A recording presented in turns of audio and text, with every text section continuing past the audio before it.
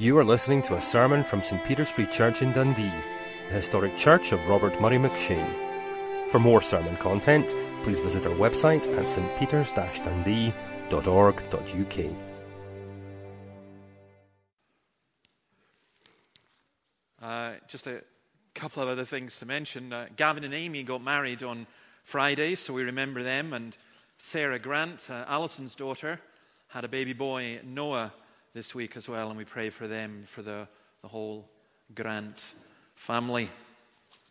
Let's turn to Isaiah chapter 59, and we're going to look at verses 1 to 15. If you've got a Bible, it's on page 745. The words will also come up on the screen as we go through each part of it. I'm not going to read it as a whole, but just we'll read through it as we go on. Now, I did a wee experiment before I came in because I checked with some people and to see how trendy you were and how up-to-date you are, and apparently nobody is. I'm just wondering if anyone here knows what Hug is, because Hug is, yes, definitely one person at least knows what Hug is, and I spent ages learning how to pronounce that, so if you're Danish, please congratulate me. It is a Danish word, and it means kind of, there's no English equivalent, but it's the kind of trendy thing just now in amongst kind of, I don't know, metro elites in Britain. And it's kind of, you want to, it's the idea of sitting at a warm fire with your knitted Scandinavian jumper, drinking hot chocolate. It kind of means cozy and warm. I much preferred the other Danish word, mugen, which is trendy for nobody. It just means grumpy. It means the feeling you have when you're waiting for the internet to connect and it doesn't connect, or you're waiting for a bus or whatever. But I was thinking about that, and I was thinking that what we look at this morning, it's difficult for us to grasp and to get hold of, because it's definitely not Hug.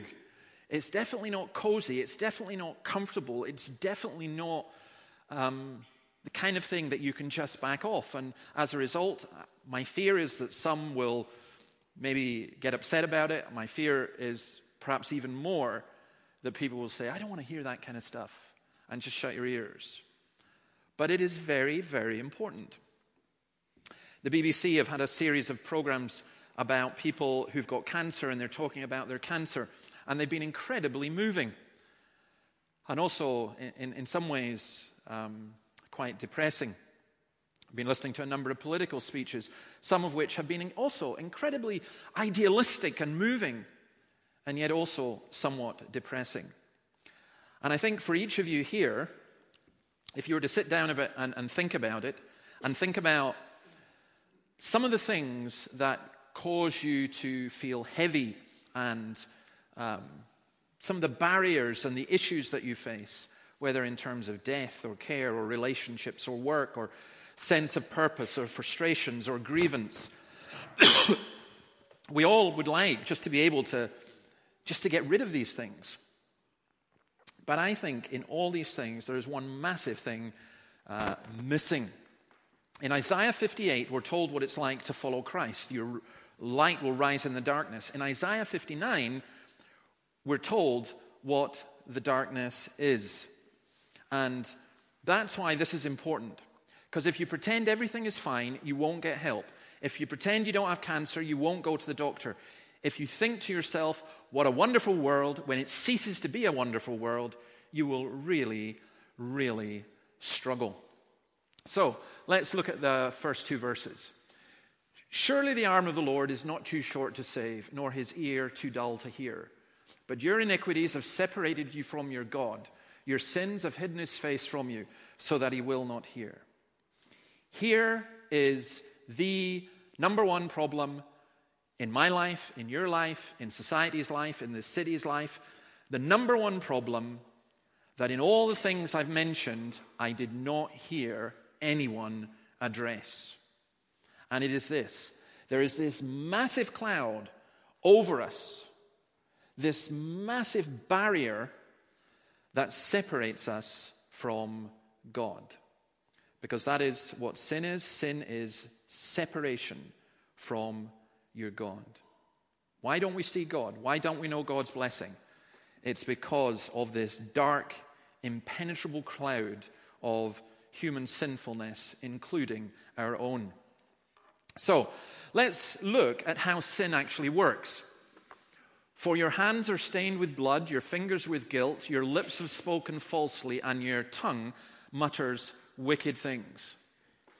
Now, in this whole section, Isaiah uses some phenomenal images that any of the people who are artists here, I'm sure you could make pictures of. But here he begins with something very, very stark. He says there's violence. I'm tired of seeing pictures on news of Syrian kids, and we're only seeing a part of it. I'm tired of seeing the ugliness and the violence in humanity, the abuse of women, the abuse of children, the racism and cruelty that stems from that, the violence that still exists in our society. I mean, I find it incredible that people actually don't really face up to this. And tied in with that are the lies and the abusive language and the injustice and the empty arguments. And this is an extraordinary picture. What is being said here by God to his people is, you stretch out your hands to me in prayer and they're dripping with blood. They're stained with blood. And we say, well, whoa, back off. That's not me. I've not murdered anyone. I've not done anything. If we live in a society that condones violence, if we live in a society that survives by violence, then what do we expect? Sometimes you don't have to, the standard of Jesus is actually much higher. You don't actually have to go out and kill somebody in order to be guilty of violence, hating people. And that's how sin works. Sin always leads to violence. And then verse 4, no one calls for justice. No one pleads a case with integrity. They rely on empty arguments. They utter lies. They conceive trouble and give birth to evil. No one calls for justice means no one makes a public stand for what is right. Probably like in Amos 5 verse 13, therefore the prudent keep quiet in such times, for the times are evil. It's quite hard to make a stand for what is true if everyone around you is attacking what is true. I know many, many politicians, and I mean this personally, who if I told them what the Bible said and discussed with them, they would say, I would agree with that, but I could never say it. I find that appalling. I could never say it because I would be attacked and I would be abused. They have empty arguments, it says, things that don't make sense. And here, lies, the word is not just a specific lie, but the whole ethos of disregard for the truth. So people are told, trust the government, trust the people, trust your own heart. But all of it, it says, is empty. And the word that's used is the Hebrew word tohu, which is a word that's used right at the beginning in Genesis chapter 1, verse 2, and it says the earth was empty and uninhabitable. And what is happening in our culture, in our society, because people don't care for truth, and truth is whatever you want it to be, we are creating a wasteland. I used to love listening to, and I still love listening to, a band called The Who.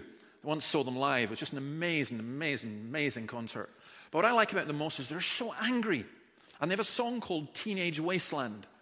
And it is one of the most powerful songs you will ever hear, and it's definitely not Hug. It's rough, it's hard, but it's saying we're creating a wasteland for our teenagers. And we are. They conceive trouble and give birth to evil. And it's an incredible imagery. They are pregnant with evil. And it's like one of these horror films that none of you ever watch, I hope, where someone gives birth to an alien. Well, it goes on, verses 5 and 6.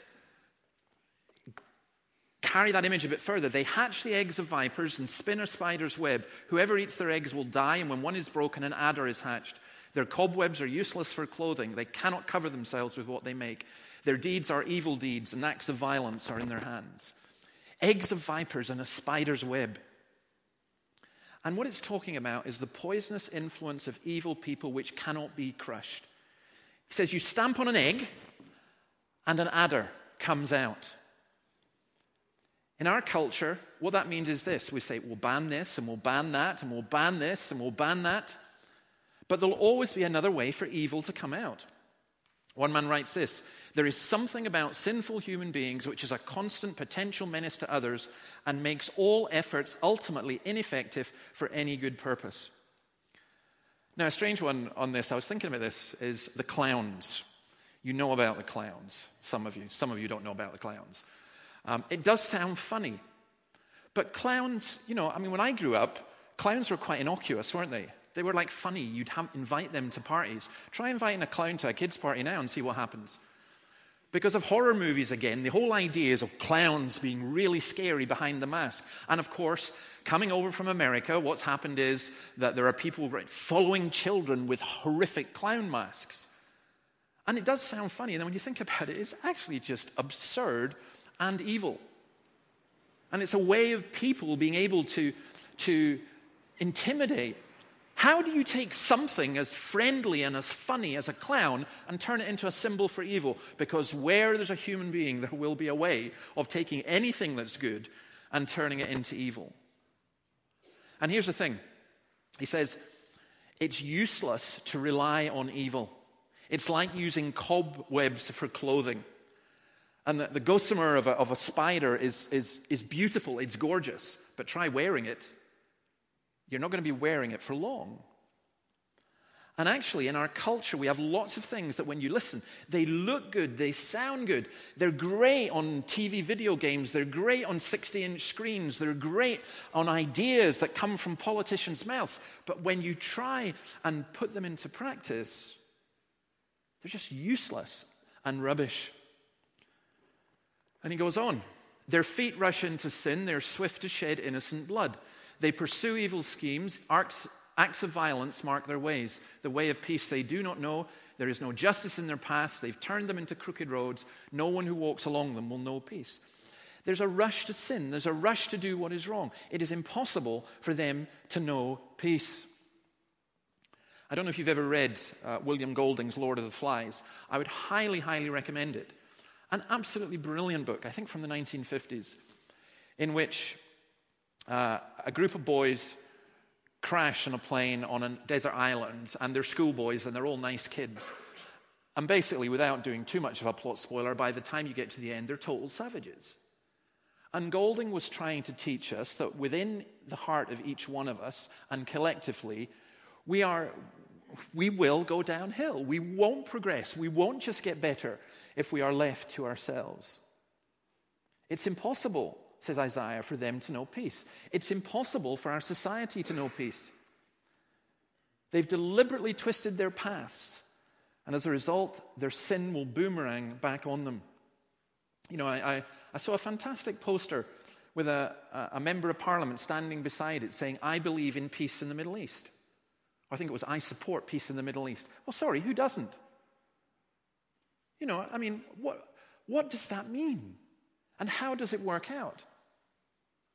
If we go down twisted paths, we won't see what's ahead. Now, the point of this is not just that our fellowship and relationship with God is lost. The point is that human society is lost. All these words that we've read comprise everything that promotes the breakdown of standards and of society or threatens what is ordered and stable. That applies in churches, it applies in cities, it applies in countries, and it applies for us as individuals. So, sin is violence, it's conceiving birth to evil, it's poisonous, it's something within, it's walking a crooked path. But then there are consequences. So justice is far from us and righteousness does not reach us. We look for light, but all is darkness. For brightness, but we walk in deep shadows. Like the blind, we grope along the wall, feeling our way like people without eyes. At midday, we stumble as if it were twilight. Among the strong, we are like the dead. Listen, this is progression. This is what happens when human beings, individually, collectively, as a society, turn away from God. Rather than being enlightened, we end up wandering in darkness. And here, God's people confess this. This is a confession. This is brokenness. They acknowledge the darkness, the hopelessness, the bitterness of sin. This is weeping. This is gut-wrenching from the heart. This is real conviction of sin. This is not, oh Lord, forgive me my sin. Now let me get on with life. This is, oh Lord, I am in darkness. I am groping about in the darkness. It is weeping.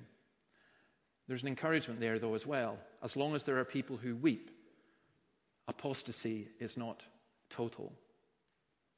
But I'm sorry, I despair sometimes at the church in Scotland today because we've forgotten what it is to weep. We're all so obsessed with being happy. And I want to be happy. I want to know the joy of the Lord. The joy of the Lord is my strength. But if I can't weep at what's going on in the culture, and if I can't weep at the wrong things in my life, and if I can't weep at the wrong things in the church, what kind of Christian am I? I live in a fantasy world. You grope in the darkness. Jesus says this is the verdict. Light has come into the world, but people love darkness instead of light because their deeds were evil. John 12:35. Jesus told them, you're going to have the light just a little while longer. Walk while you have the light before darkness overtakes you. Whoever walks in the dark does not know where they are going. Believe in the light while you have the light so that you may become children of light. When he had finished speaking, Jesus left and hid himself from them. Isn't that incredible? And listen to this. Even after Jesus had performed so many signs in their presence, they still would not believe in him. This was to fulfill the word of Isaiah the prophet. Lord, who has believed our message, and to whom has the arm of the Lord been revealed? For this reason they could not believe, because as Isaiah says elsewhere, he has blinded their eyes and hardened their hearts, so they neither see with their eyes nor understand with their hearts, nor turn, and I would heal them. There's a blindness that is, first of all, personal. It's not just society. It is the darkness within. I'm reading John Newton just now, the man who wrote Amazing Grace. I was blind, but now I see. Do you know this? His letters are so incredible. And his letters continually, he genuinely keeps saying to people, I was blind. I couldn't see it. And here's the irony. He did become physically blind at the end of his life. And you're saying, I can see, I understand. Before, when he was fit and young and healthy, he said, I was blind, I was a wretch, I was groping around in the dark. But now, as an old man in Olney Church, sweeping the floors, blind, and yet he could see. And I want to say this to you, and I do not mean this in any insulting way or as a condemnation of you or anything like this. But I want to say that if you do not know Christ, there is a blindness in you that means you cannot ultimately see anything in reality. When you are a Christian, you as a Christian can go through periods of blindness as well. I know that sounds almost counterintuitive. Well, now I'm a Christian, now I see everything. No, you don't. Sometimes we see as but through a glass darkly. The world around seems to be full of the strong, as Isaiah is saying. But we grope as those who cannot see where they are going. We stumble as those who cannot be relied upon for constancy and stability. And we're dead as the vitality we need to live the godly life. Lord, I want to see. Lord, I want to see. Lord, let me see Jesus. Sometimes we don't want to see, do we? And I'll tell you why. Because if you blind yourself, or you see only what you want to see, then you can shut your eyes to the pain, as we confessed in that confession of sin. You can shut your eyes to the poverty. You can shut your eyes to the cruelty, because it's too much. But we shouldn't be like that. Look what happens in verse 11. We all growl like bears. We mourn mournfully like doves. We look for justice, but find none, for deliverance, but it's far away. Growl is it's like an angry growl. It's like Jesus in John 11:38. Jesus, once more deeply moved, came to the tomb. It was a cave with a stone laid across the entrance. That was at Lazarus' grave. And when it says he was deeply moved, it meant he was raging with anger. He groans. Romans 8, the whole creation groans.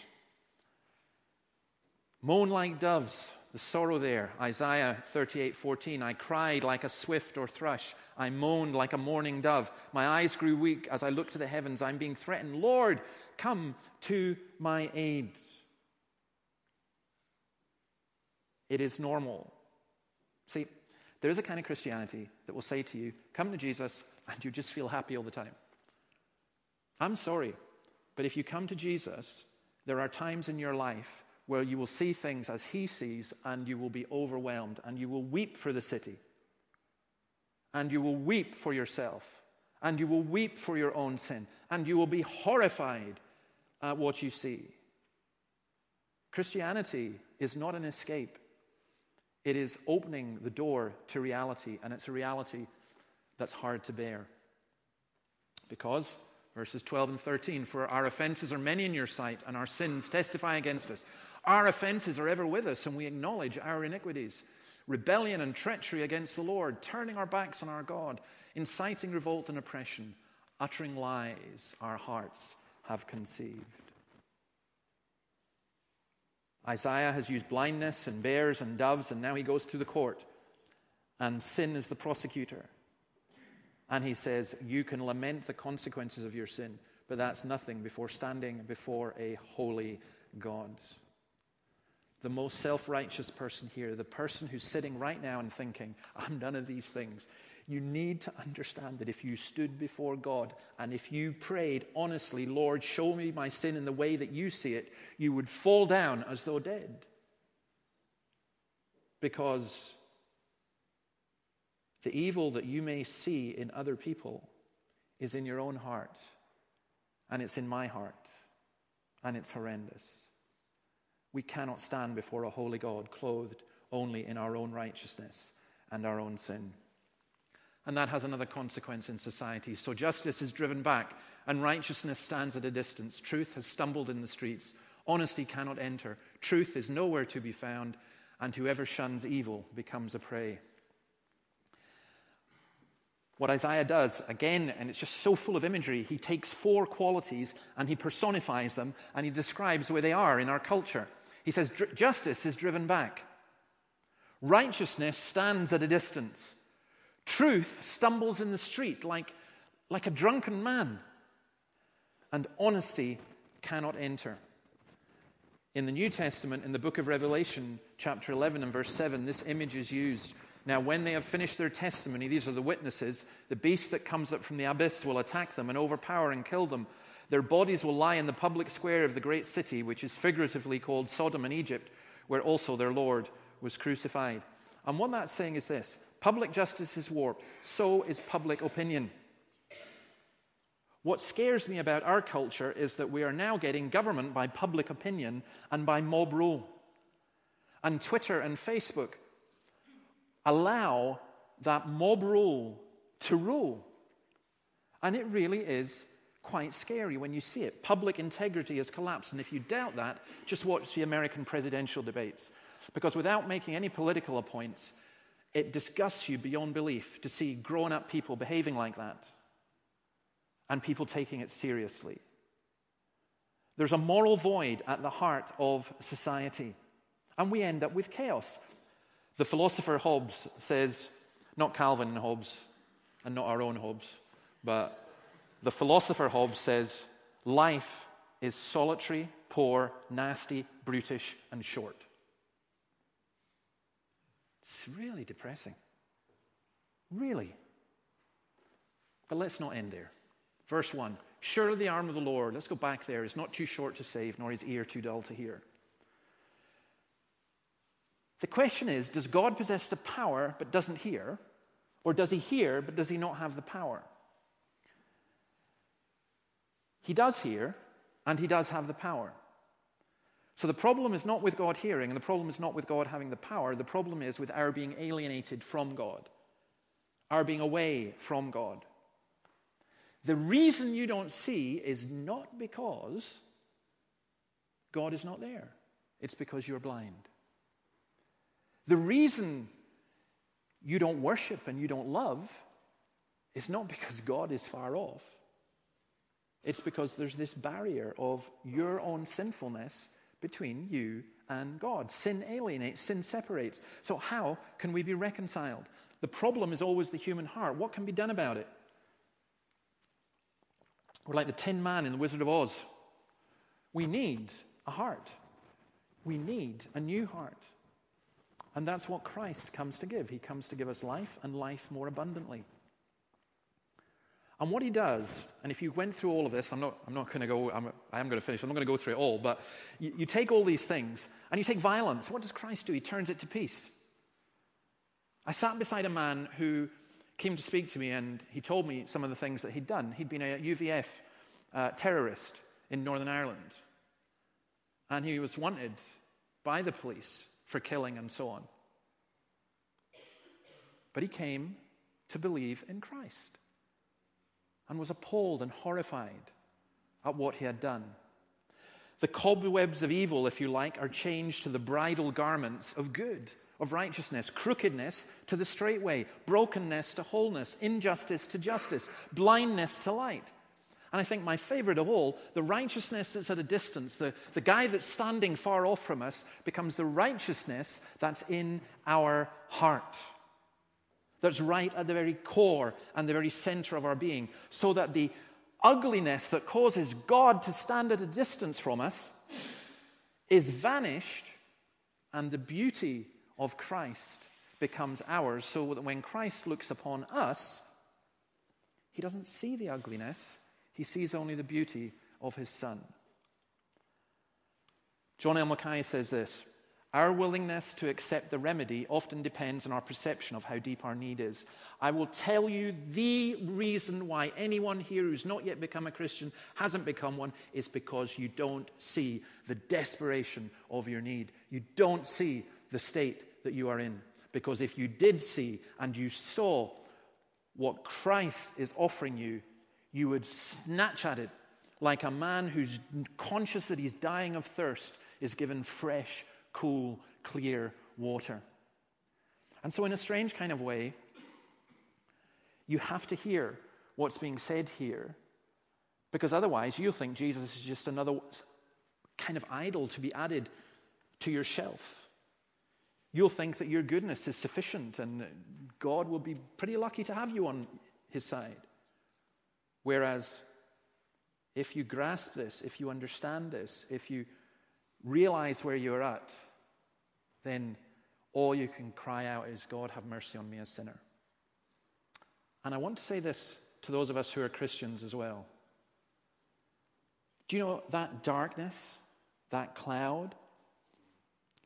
I know that when you become a Christian, you're forgiven everything. But as John says, if we say we have no sin, we lie. We lie. And I believe that 90%, if not 99% of the problems that I have are associated directly with my own sin, more than the sin of others. Because it's how I react to situations, it's how I take on things, it's how I'm so self-obsessed. And you are the same.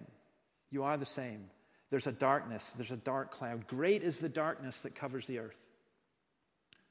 And so we pray that the light would shine through. Let the beauty of the Lord our God be upon us. Let his light shine upon us. In this church, we have nothing. We have nothing. If we combine together all our sins, they would reach to the heavens. We can't boast about a single thing. We dare not be self-righteous and self-justifying. But we must not despair. Because that darkness and that heaviness, once you are aware of it, and you're aware how real it is, then you can only look to Christ. You can only look to the one whose arm is not too short to save and whose ear is not too dull to hear. We're too busy to speak. We're too self-confident to seek salvation.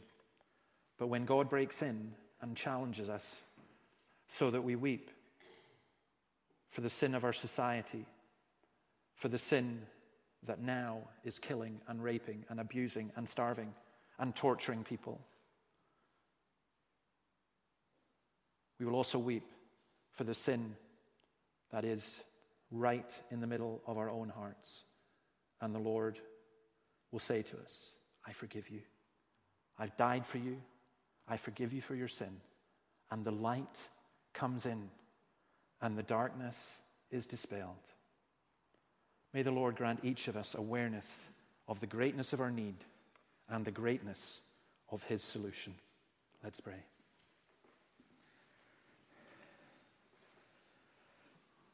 Lord, just like a November haar, just like the heavy mist that sometimes comes up from the River Tay, we are conscious that there can be a heaviness upon our own souls and our own spirits. A weariness as we see the evil in the world and the evil in ourselves. And so we simply pray, come, Lord Jesus, pour out your Spirit.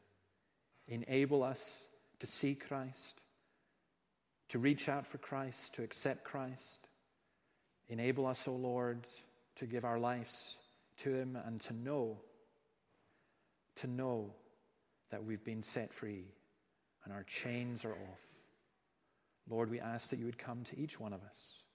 And come to our city, come to our communities, come to our families, come to our country and your world. In your name, amen. Amen. Let's stand.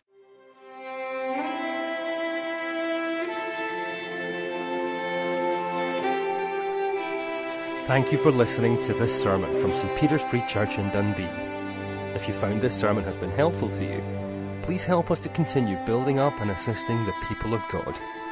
Visit our website at stpeters-dundee.org.uk. For information and training on persuasive evangelism and how to share your faith biblically, please visit the website of Solas, the Centre for Public Christianity, at solas-cpc.org.